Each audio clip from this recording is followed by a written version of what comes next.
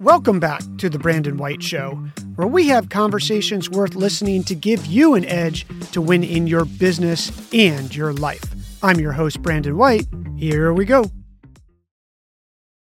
Hello, friends. Welcome to the show. Today, we continue our mini-series on how to make a pitch deck for investors so you can raise money for your company. And we are on part 10, slide 8. Your competition slide. Here we go. Welcome to Build a Business Success Secrets, the only podcast that provides straight talk for entrepreneurs. Whether you're an entrepreneur starting with an idea or growing your business, this show is for you. We'll teach you how to build a strong mindset, powerful body, and profitable business so you can achieve success. And here's your host, Brandon C. White. Slide 8, your competition slide. On this slide, we're going to talk about who is your competition. And what we really want to answer here is, who is your competition? Where are they? How are you different? And possibly what can you learn from them that you can leverage to either do better or different? There's a few different ways that you can present your competitors on this slide. One way is to do a square with 4 quadrants.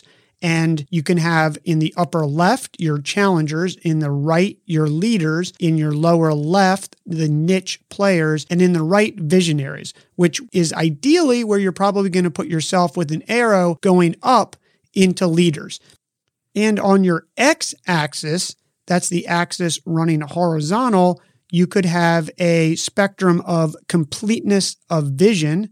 And then within each one of those squares, you would put your competitors on where they are in that quadrant. And then on your Y, which is the vertical axis, you could put the ability to execute. And ability to execute could be rated on all different ways, whether they're bootstrapped, they're venture funded, whatever that is. This type of presentation is something that happens in Gartner research, what they call the magic quadrant. And investors will generally be used to seeing this. It's a good way to present competitors. Another way to do it is you could just have an X and Y axis, and your X axis could be performance, your Y axis, your vertical axis could be price, and then you could place all of your competitors in there. What I like to do is just put my competitor's logo. Now, one thing when you present this slide that I don't want you to do is I don't want you to say your competitor's name.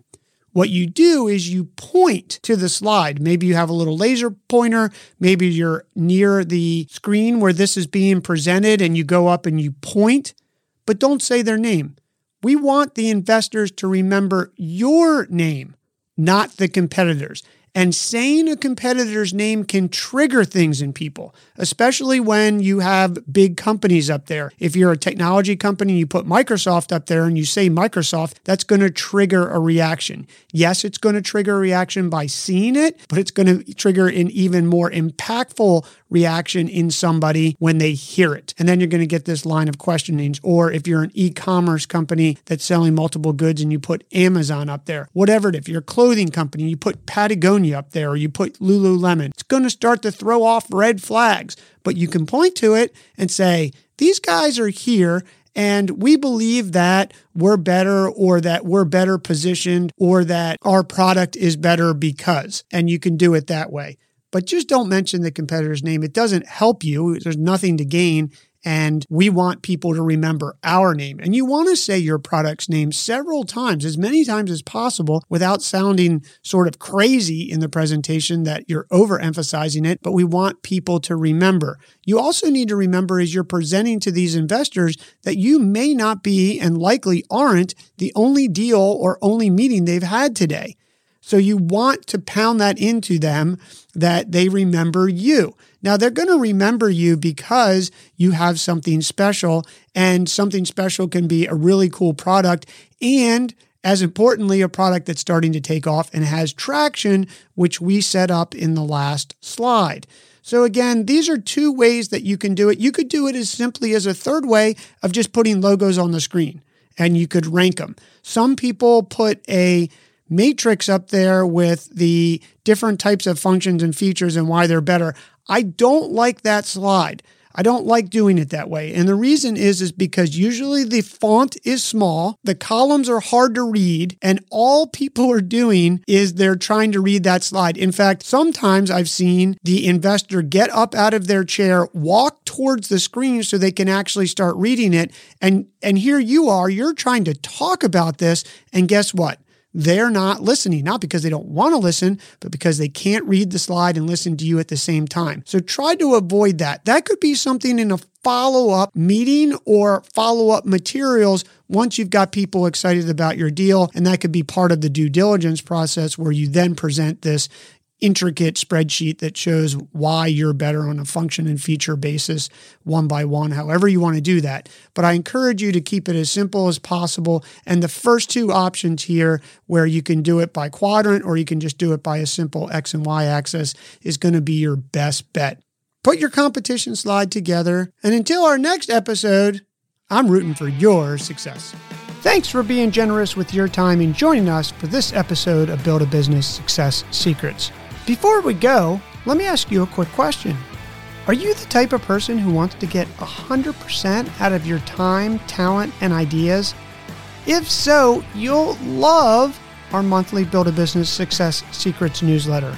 It's a monthly playbook about the inner game of building a successful business.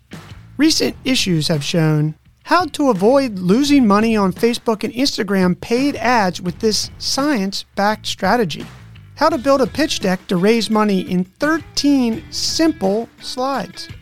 3 tips the monks use to improve concentration and get more done in less time. A 5-step process to survive and thrive when things get tough.